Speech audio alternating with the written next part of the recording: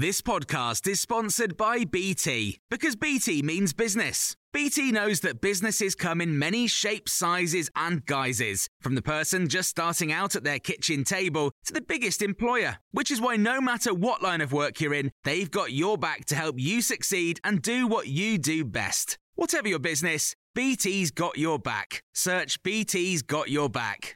This is the Times morning briefing on Tuesday the 6th of December. The RMT unions announced more rail strikes in the run-up to Christmas. Staff at Network Rail are expected to walk out from 6 p.m. on Christmas Eve until December the 27th, a move described as disappointing by the Transport Secretary Mark Harper. There are already strikes planned for the 14th and 15th, 16th and 17th, which will lead to a week of disruption. More talks are planned today, but Simon Calder, travel correspondent for The Independent, doesn't think there's much chance of a deal being agreed this year. This is really just kind of adding to the pressure and showing that, well, despite my hopes, we are possibly getting even further away from a settlement to what is most certainly the worst dispute from the passengers' point of view since the 1980s. Meanwhile, firefighters from across the country are staging a huge rally in Westminster later as part of a row over pay and cuts to the service. They've begun balloting on taking strike action after rejecting a 5% pay offer. Labour claims 5 million patients were unable to book a GP appointment when they tried to make one in October. Another 2 million people faced a wait of more than a month to see their doctor, the highest number since records began. Campaigners are warning this will drive more patients to A&E. Aubrey Allegretti, political correspondent for The Guardian, has told Times Radio the winter is looking decidedly miserable for patients. If the winter, which is going to be beset by both the cost of living crisis and people struggling to access NHS services, ranging from GP appointments to accessing treatment at A&E, then they're in for a very difficult few months. A spokesman for the Department of Health and Social Care said the number of GP appointments being delivered has increased since October. The American actress Kirstie Alley has died from cancer at the age of 71.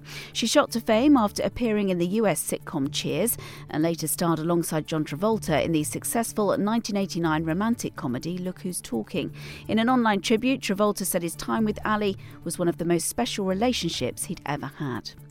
England footballer Raheem Sterling has reportedly said he will not return to Qatar until he knows his family is safe.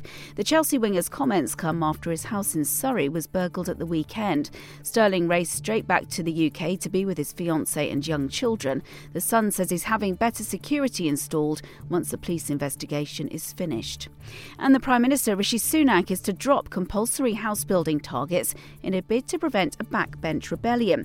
The Levelling Up Secretary Michael Gove has agreed local authorities can build fewer homes if the targets will change the character of their area. Theresa Villiers, former Cabinet Minister and MP for Chipping Barnet, was one of the 60 Tory MPs who signed a string of amendments to the government's Levelling Up and Regeneration Bill. She described this announcement to Times Radio as a sensible compromise. It's been confirmed that target for the number of homes to be built is a starting point. It's advisory, it's not mandatory. In short, it rebalances the system and gives local communities and the people they elect a greater say in what's built in their neighbourhood. You can hear more on these stories throughout the day on Times Radio. A lot can happen in the next 3 years. Like a chatbot may be your new best friend. But what won't change? Needing health insurance. United Healthcare Tri-Term Medical Plans are available for these changing times. Underwritten by Golden Rule Insurance Company, they offer budget-friendly, flexible coverage for people who are in between jobs or missed open enrollment. The plans last nearly 3 years in some states, with access to a nationwide network of doctors and hospitals. So for whatever tomorrow brings, United Healthcare Tri-Term Medical Plans may be for you. Learn more at uh1.com.